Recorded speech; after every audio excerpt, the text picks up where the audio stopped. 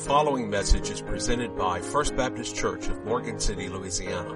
For more information, go to the website www.fbcmc.org. Now the message. Take your copy of God's Word this morning and go to Ephesians chapter 5. We will start there, and then we will find ourselves back in the book of 2 Samuel in just a moment. Gathering together to worship God's name. What are we here for? Why do we do church? Why do we make it a point to gather together frequently to fellowship and worship and study God's Word with other believers? There are many, many benefits to that. The sermon series that we're in right now, we were talking about listening to the Lord. Open our ears, Lord, and how to hear God better. Last week I mentioned that there are 3 specific ways that God speaks to us. Number one is His Word. That's the importance of groups like Gideon's International that bring God's Word throughout the United States and throughout the world. They know how important it is to get God's Word in the hands of people who do not know Jesus Christ as their personal Lord and Savior. They know that that is the number one means for God to speak to us. If you're not in God's Word, you will never hear His voice and you will never hear Him speak to you as clearly as you do when you're studying God's Word. Second, we learned that God speaks to us through our circumstances. We talked about a prophet by the name of Elijah. He was running from Jezebel and King Ahab. And God spoke to him through several different means. And even in his time in his cave when he was running for his life, God spoke to him.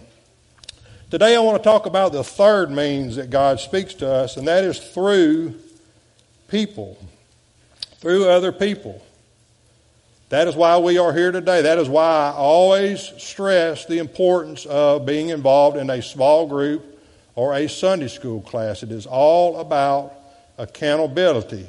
The Apostle Paul, here in his letter to the book of Ephesians, talks specifically about what it means to gather together and then to put yourself maybe under the authority of someone who preaches and teaches God's Word, or maybe to put yourself connected with someone who will hold you accountable to living the godly Christian life that you should. This is one thing I want you to keep in mind as we study this passage this morning. There is no such thing as a Lone Ranger Christian. You're not meant to go through this life on your own.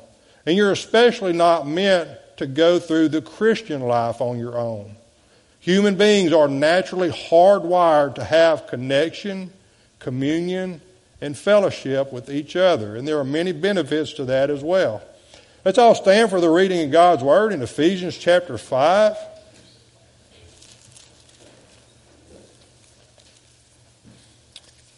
This morning we're going to talk about who does God use to speak to you. Is there a particular person in your life that God uses to remind you, hey, you've made a commitment to follow the Lord?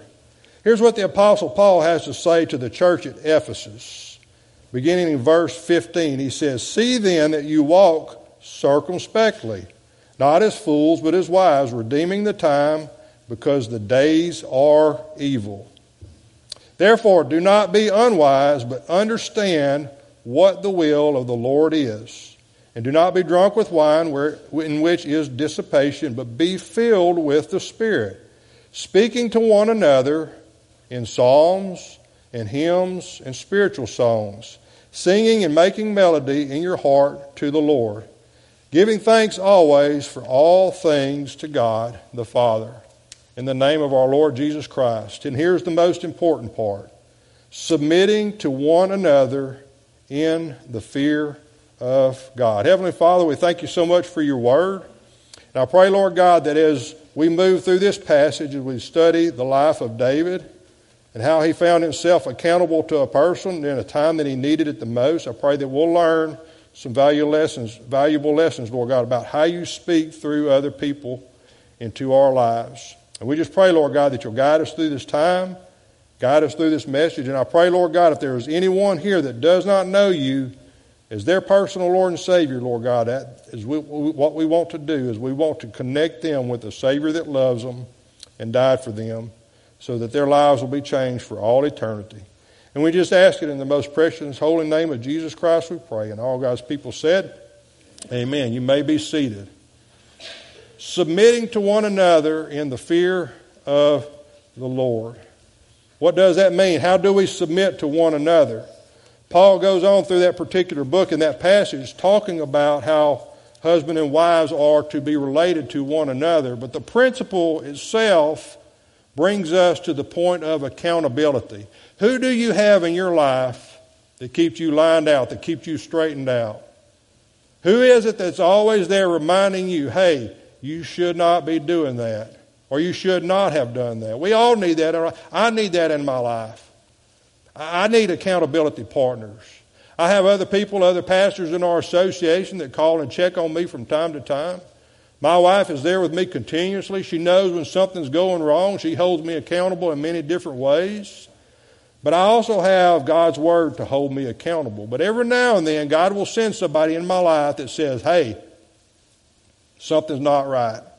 Something's going on. Sometimes I'll lose my edge on what I need to be doing.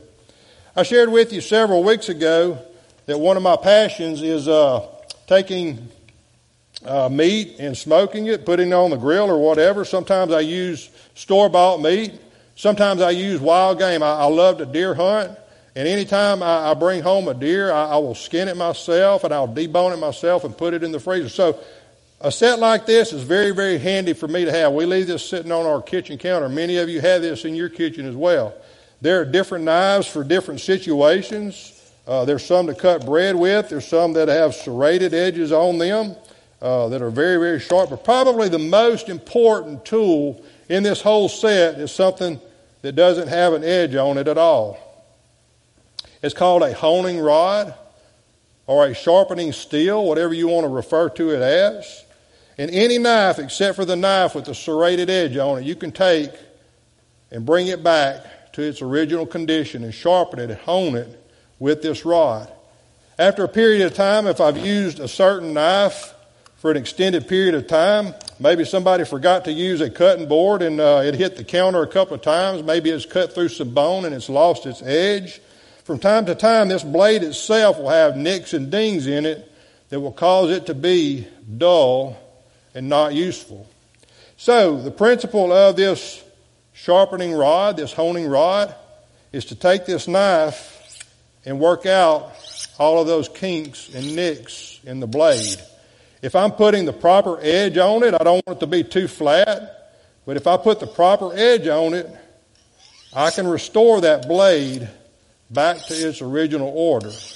I can work out all the kinks and burrs in it. Anything that has made it dull, it will bring it back to a sharp and useful edge. Now, what's the principle behind that? You need someone in your life that will help you keep your skills honed, that will keep your edge sharp. And when you become dull, they might rub you the wrong way, but they might also rub you in a way that'll bring you back to your edge and help you to become sharp and focused on the Lord like you should be. Proverbs 27:17 says this. It says, just as iron sharpens iron, so a friend can sharpen another friend.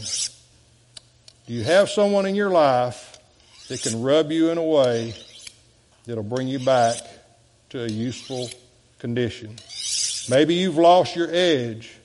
Maybe you're not where you should be. Maybe you've been through the battles before. Maybe you've been used in a way to where you have become dull and less sensitive to the things of the Lord. Do you have someone in your life, just as iron sharpens iron, that will help sharpen you back to where you need to be?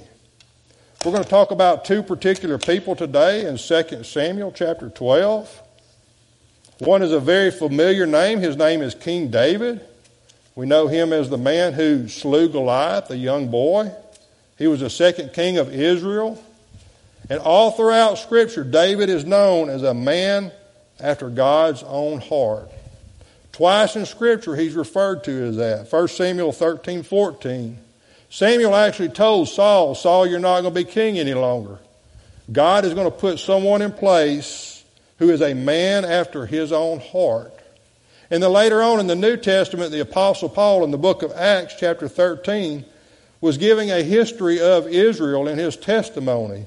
And he referred to David. He said, David was a man after God's own heart who will do all of God's will. But even in David's life, he lost his edge. He stumbled, he fell, he sinned against the Lord. And in one fell swoop, he committed adultery, he committed murder, he lied. And God had to send someone into his life to sharpen him and hone him and help him to get his edge back. And that man was a man by the name of Nathan. Nathan was a distinguished prophet who served during the times of David and Solomon. We'll look at Solomon next week, as Solomon dedicated the first temple of the Lord. And so here's the questions that I want to ask you today. Who do you have in your life, maybe that God has sent to you? Could be a spouse, could be a co-worker, could be a good friend, could be a Sunday school teacher, but you need someone in your life that will hold you accountable, that'll shoot straight with you, that from time to time will get up in your grill and, hey, say, you should not have done that. You need to repent and you need to get back on track with where the Lord wants you to be. So here's the first thing that I want you to see, is that by using other people to impact our lives, God speaks to us personally. God speaks to us personally. Look at chapter 12, verse 1 in 2 Samuel. This was after David had committed his adulterous affair with Bathsheba. He had sent her husband Uriah to the front lines of battle, basically committing murder. He lied to cover it up, and everything that David was doing was not pleasing to the Lord. Now, the Lord actually sent Nathan to speak to David specifically twice. The first time he came to David, he said, you're going to be the man that God makes a covenant with.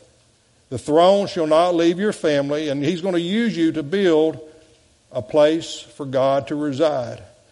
But after that is when David fell into sin, and he lost those blessings. He fell away from the Lord, and Nathan had to come back to him the second time to point out this sin in his life. Verse 1 says that then the Lord sent Nathan to David, and he came to him and said to him, he begins to tell this parable.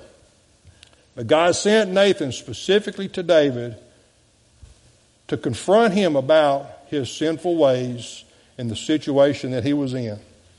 Now, when the preacher comes to see you, it's usually not good. Either you're very, very sick, or you haven't been to church in a while and you know something's going wrong. And that's exactly what happened here. God knew something was wrong with David. And he told Nathan, David's not right. You need to approach him. You need to go to the king of Israel, the man with more authority and more power than anyone else. And you need to approach him about his situation. So from time to time, God is going to send someone to you. Say, hey, where have you been? What's going on? Here's the question that I want you to answer today. What has God said to you lately? Is God speaking to you right now? Is there something going on in your life that is keeping you from hearing the voice of the Lord? Because that's exactly what happened to David. This is not the first time. This is the second time. The first time it was good news. The second time it was bad news. So God sends people into our lives and uses them to speak to us personally. Sometimes it's to encourage us. The Lord sent someone into Apostle Paul's life by the name of Barnabas. The name Barnabas actually means son of encouragement, because he knew that the mission that he was about to send Paul on, he would need someone in his life to continuously encourage him. This was not the only person in King David's life either. David had Jonathan for a long time. David had his men of God, his mighty men of God that would hold him accountable. But this time God needed someone very, very specific to get up in David's grill and say, David, you did something wrong. You need to repent of it, and God is trying to get to you. The next thing I want you to see is that by using other people to impact our lives, God speaks to us clearly. Listen to this story that Nathan presents to David. He brings it out in the form of a parable, just like Jesus used to use during his teaching. He says, there were two men in one city. one rich and the other poor. The rich man had exceedingly many flocks and herds, but the poor man had nothing except one little ewe lamb, which he bought and nourished, and it grew up together with him and with his children. It ate of his own food, drank from his own cup, and lay in his bosom. And it was like a daughter to him. And a traveler came to the rich man, who refused to take from his own flock and from his own herd to prepare one for the wayfaring man who had come to him. But he took the poor man's lamb and prepared it for the man who had come to him. Why in the world would Nathan present this story to David instead of just shooting straight with him and telling him that God knows all about your sin? There's several reasons for that. It seems like Nathan is beating around the bush at first, but this story hits the mark.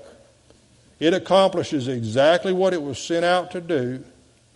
It provokes several different emotions from King David. David thought that Nathan was talking about another situation. Maybe David thought Nathan was bringing this situation to the king's presence, to the king's knowledge, for the king to do something about it. At first, this story seems like Nathan is beating around the bush, but it really, really hits the mark. Sometimes in our lives, there are true friends and accountability partners. They know how to communicate with us in a way that gets our goat, that really gets at our emotions, that piques us and hits us more than anything else will. And that's what Nathan's doing. Nathan is presenting this to David, saying, David, here's what I want you to see. And I want to see how upset you get over this situation. Notice carefully that the reaction that it brings from David. Notice the response of David in verse 5 and 6. Look at what happened to David when he heard this story. So David's anger was greatly aroused against the man. And he said to Nathan, as the Lord lives, the man who has done this shall surely die. And he shall restore fourfold the lamb, because he did this thing and because he had no pity. Without pointing out to David his personal sin, David told a story and presented it in a way that brought to light in David's mind, hey, this situation is not right and something needs to be done about it. This man that took the poor man's lamb, this man that could have taken out of his own flock to feed this wayfaring stranger, did something wrong. He stole from the poor man, and what he did was wicked, it was evil. Not only should this man die, but he should also restore to the poor man fourfold what he took from him. In other words, David is saying, I don't know who this man is, but what he did was wrong, and something needs to be done about it. And then Nathan turns the story on him. Not only does God speak to us personally through other people, not only does he speak clearly, but he also speaks directly to us. Verse number 7, look at what Nathan says to David. Then Nathan said to David, you are the man. Now, most of the times when we hear that word and then hear that phrase, it's somebody has made a great play. Somebody has done something fantastic. Somebody has done something phenomenal. Hey, you the man. You did it. You did good. Congratulations. High five. But not this time. David says something must be done. Who is this man? Where's he at? I need to find him so I can punish him. David is essentially pointing one finger at another man, but he's got all these other fingers pointing back at him. Nathan takes a step back and he says, David, you're that man. You're the man that needs to be corrected. You're the man that God is upset with. You think you've hidden your situation. You think you've hidden everything that you've done. You think you've gotten away with your sin. But you're the man that this story is referring to. Do you have a friend like that? Do you have a friend that God can use to speak to you directly and get the results that he needs that will draw you closer to the Lord? Because that's what Nathan is doing. Nathan is not doing this to condemn David. Nathan is not doing this to make David feel bad or have a pity party. But Nathan is doing this because he knows that David is far away from the Lord right now, and he's trying to pull him back into his relationship with the Lord, because he knows that inside David is a man after God's own heart. And here's what an accountability partner will do to you. He'll say, hey, look, you've been through the battle before. You've been through some tough times. You're not quite as sharp as you should be. You've lost your edge. So we need to do something that will directly impact your ability to get your edge back. You're separated from the Lord. So this is going to hurt just a little bit. It's going to take some time, and it's going to take some effort. But we need to work out all of those kinks. We need to work out all of those little rough spots. We need to work out all the areas in your life that you've grown dull in your relationship with the Lord. And we need to get you restored back to the condition you were before all of this took place. And that's exactly what Nathan is doing here. He's rubbing David the wrong way by giving him this story. David is angry. David is upset. And David wants justice for this situation. And now Nathan is putting it back on him and said, David, you're the man. Let's get to work on what needs to be done. And let's get you back to your original condition. And let's help you get your edge back. That's what an accountability partner does in your life as well. You the man, David. You're the one that the Lord is talking about. You're the one that's committed this sin. And you're the one that needs to be corrected. And he goes on to tell him what all the Lord is going to do. He lays out all of the blessings that the Lord has given him. Look at verse 8. He says, not only have I delivered you from the hand of Saul, but I gave you your master's house, your master's wives into keeping, and gave you the house of Israel and Judah. And if that had been too little, I also would have given you much more. Why have you despised the commandments of the Lord? David had broken two direct commandments. Thou shalt not kill, and thou shalt not commit adultery. You've despised the commandments. You've done evil in the sight of the Lord. You have killed Uriah the Hittite with the sword. You have taken his wife to be your wife, and you have killed him with the sword of the people of Ammon. Now, therefore, the sword shall never depart from your house. First of all, when Nathan came to talk to him, he said the throne is not going to depart from your house. Now he's saying the sword will not depart from your house.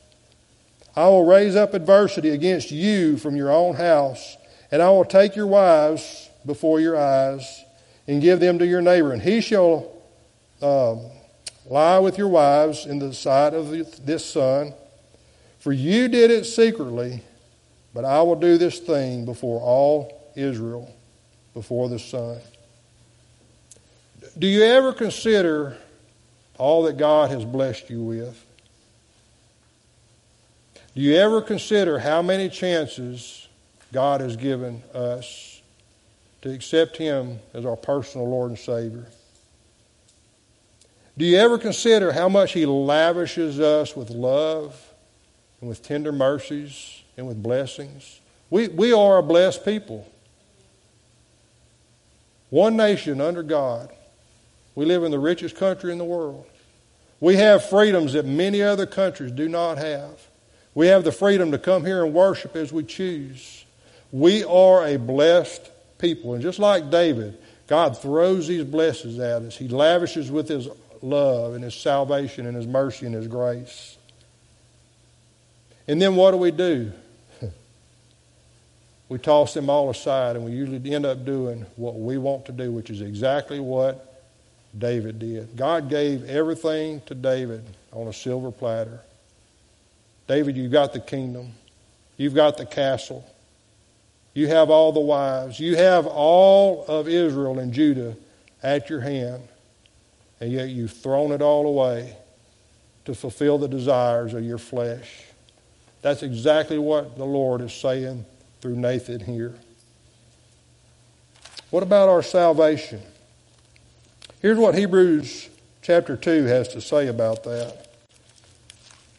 It says, how shall we escape if we neglect so great a salvation? Therefore, we must give the more earnest heed to the things we have heard, lest we drift away. For if the word spoken through angels proved steadfast, and every transgression and disobedience received a just reward, how shall we escape if we neglect so great a salvation? You're here today. You're hearing a gospel message. You're hearing about a God of love and mercy and forgiveness, but you're also hearing about a God that wants to correct you. Is God correcting you right now? Let me just say this. He's not angry at you. He's correcting you because He loves you. Is God angry at David here? No. David is a man after God's own heart, and God wants to use David, but He's saying, David, what you did comes with a heavy price. And so it is for us as well. How shall we escape if we neglect so great a salvation? Nathan is saying to David, how could you?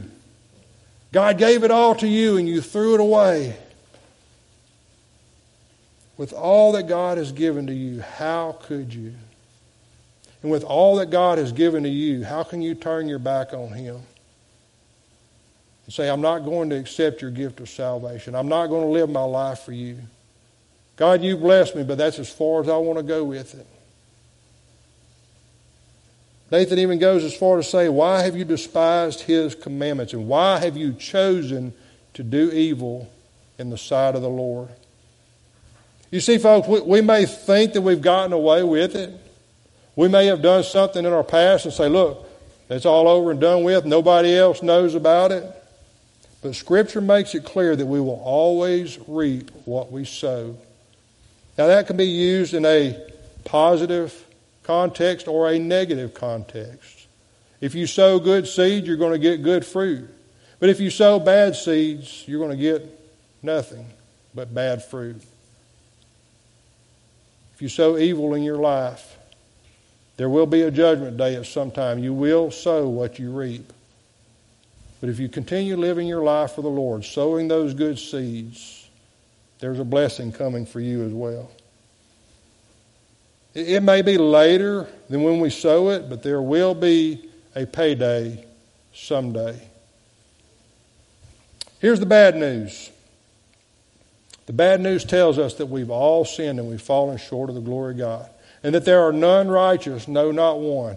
Even a man after God's own heart fell away from the Lord, broke His commandments. And along with those broken sins and broken commandments, that disobedience to the Lord, there came a price. The bad news is that we've all sinned. We have a sin nature within us. But the bad news gets worse. Along with that sin comes a penalty. The Bible says in Romans 6:23 that the wages of sin is death.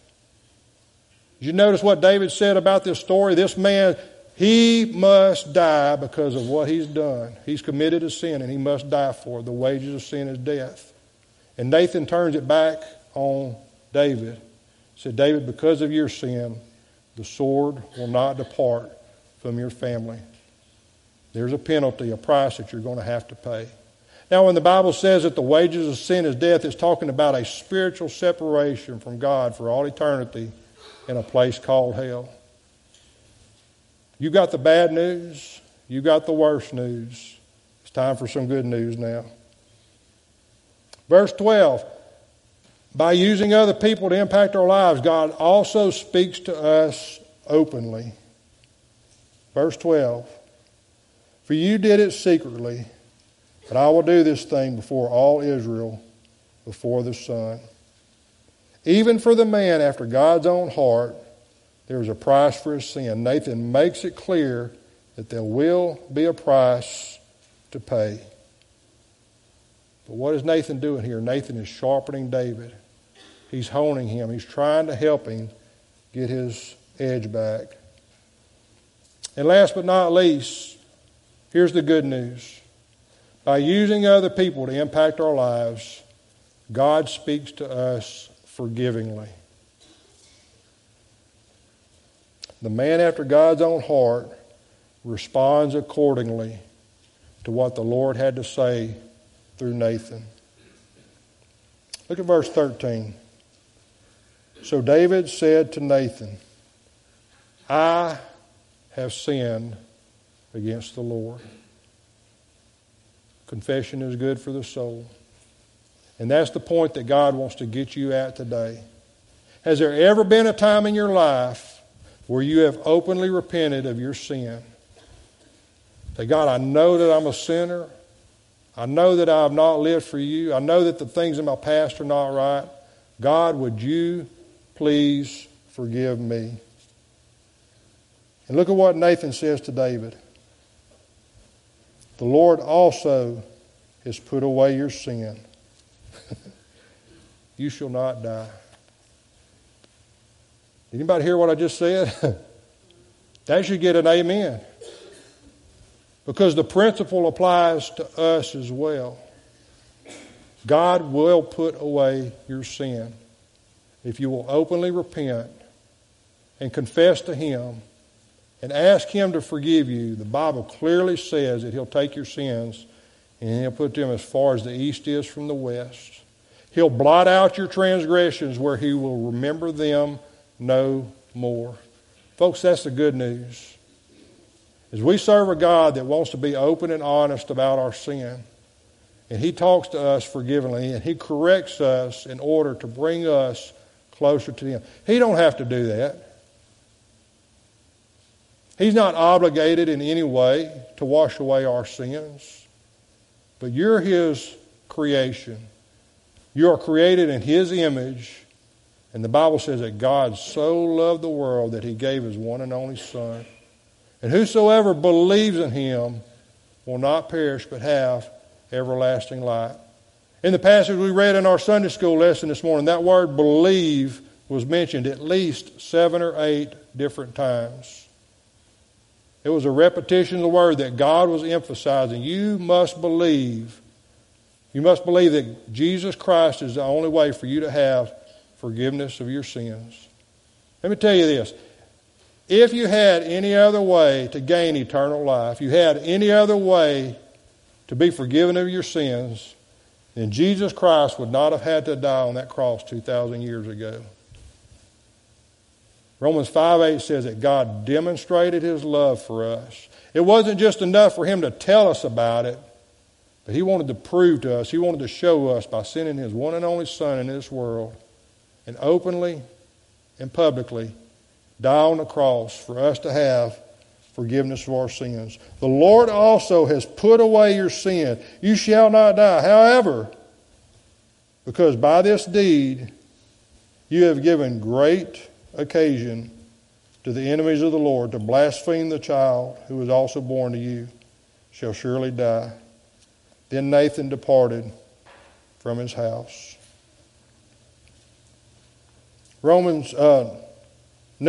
Numbers chapter 32 verse 23 says, be sure that your sin will find you out. You might hide it from mom. You might hide it from dad. You might hide it from your accountability partner, whoever that person is. But you'll never hide it from the Lord.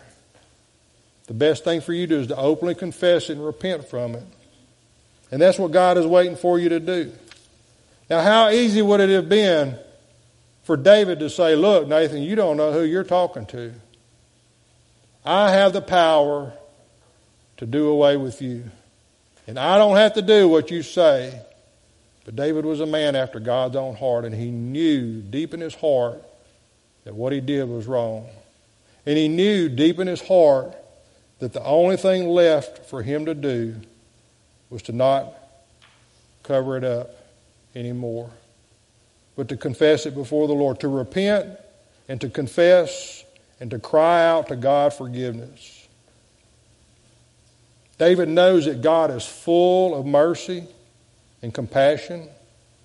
How do I know this? Because a lot of the Psalms that David wrote were about this particular situation. Psalms chapter 25, verses 6 through 7. David writes this, "Remember, O Lord, your tender mercies and your loving kindness, for they are from of old. Do not remember the sins of my youth, nor my transgressions." God doesn't want you to live in condemnation. God doesn't want you to live in your sin. Romans 8:1 says, "There is therefore now no condemnation to those who are in Christ Jesus, who walk not after the flesh, but after the Spirit." God's not beating you up. You're beating yourself up. God's not holding your sin against you. You are. God wants you to experience freedom and forgiveness. The best news of all is if you'll confess your sin to the Lord, He'll make a new person out of you. David begins his step towards forgiveness by telling his accountability partner, Nathan, "Nathan, it's me. I know who it is. I've sinned. I know what I've done, and I know what I need to do to correct it." Remember what we read back in Ephesians chapter 5? It says to submit yourself to one another in the fear of the Lord. David right now is living in the fear of the Lord.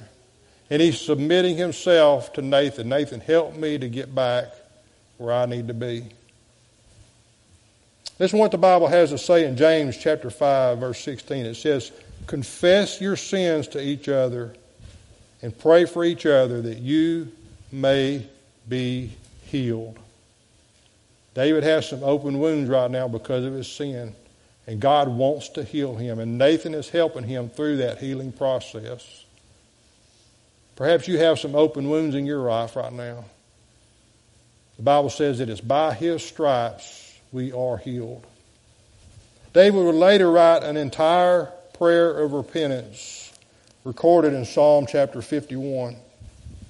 Listen to what he writes in Psalm 51. Most people believe that this happened after his adulterous affair with Bathsheba.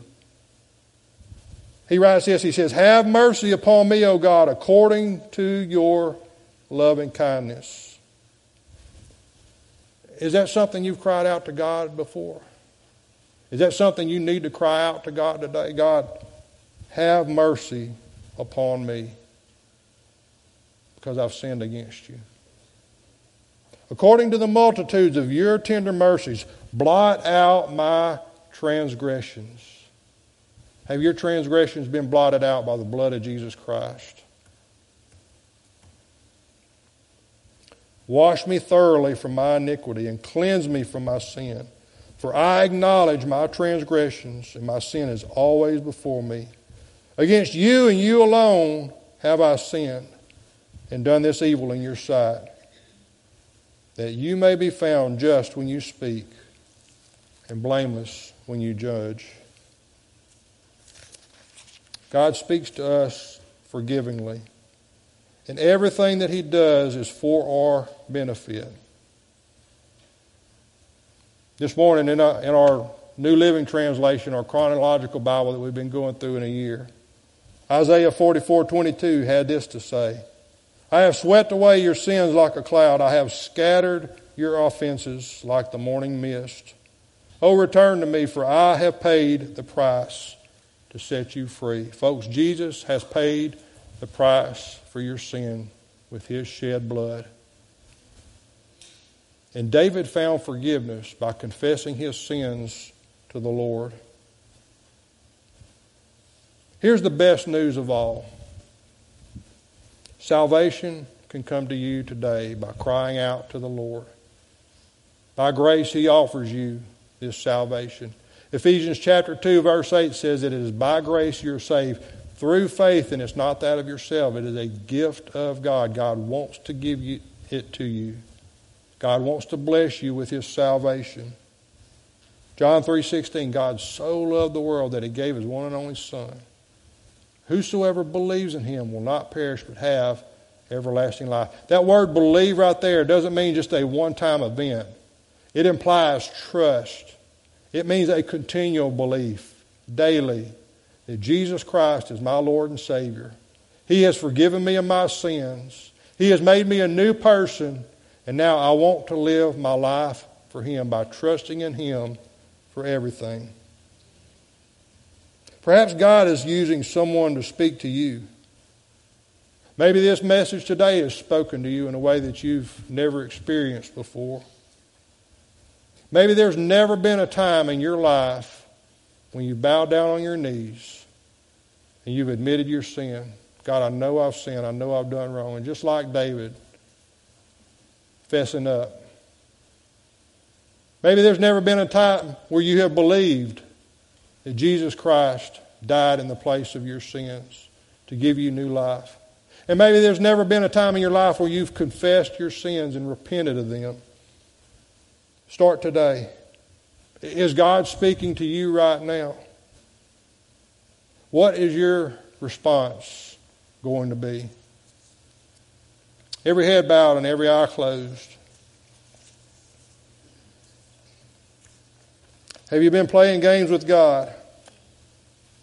Have you taken for granted all the blessings in your life that He's given to you? Has He been knocking at your heart's door for a long time now? And you've kept that door closed. Maybe this is the first time you've heard the gospel presented this way. Maybe this is the 10th time. I don't know. I don't know your history or your background. I don't know where the Lord has led you. I don't know why He's led you here today.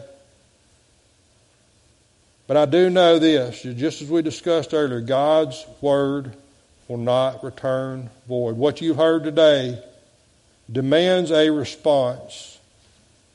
Because there will be a payday someday. You will sow what you reap.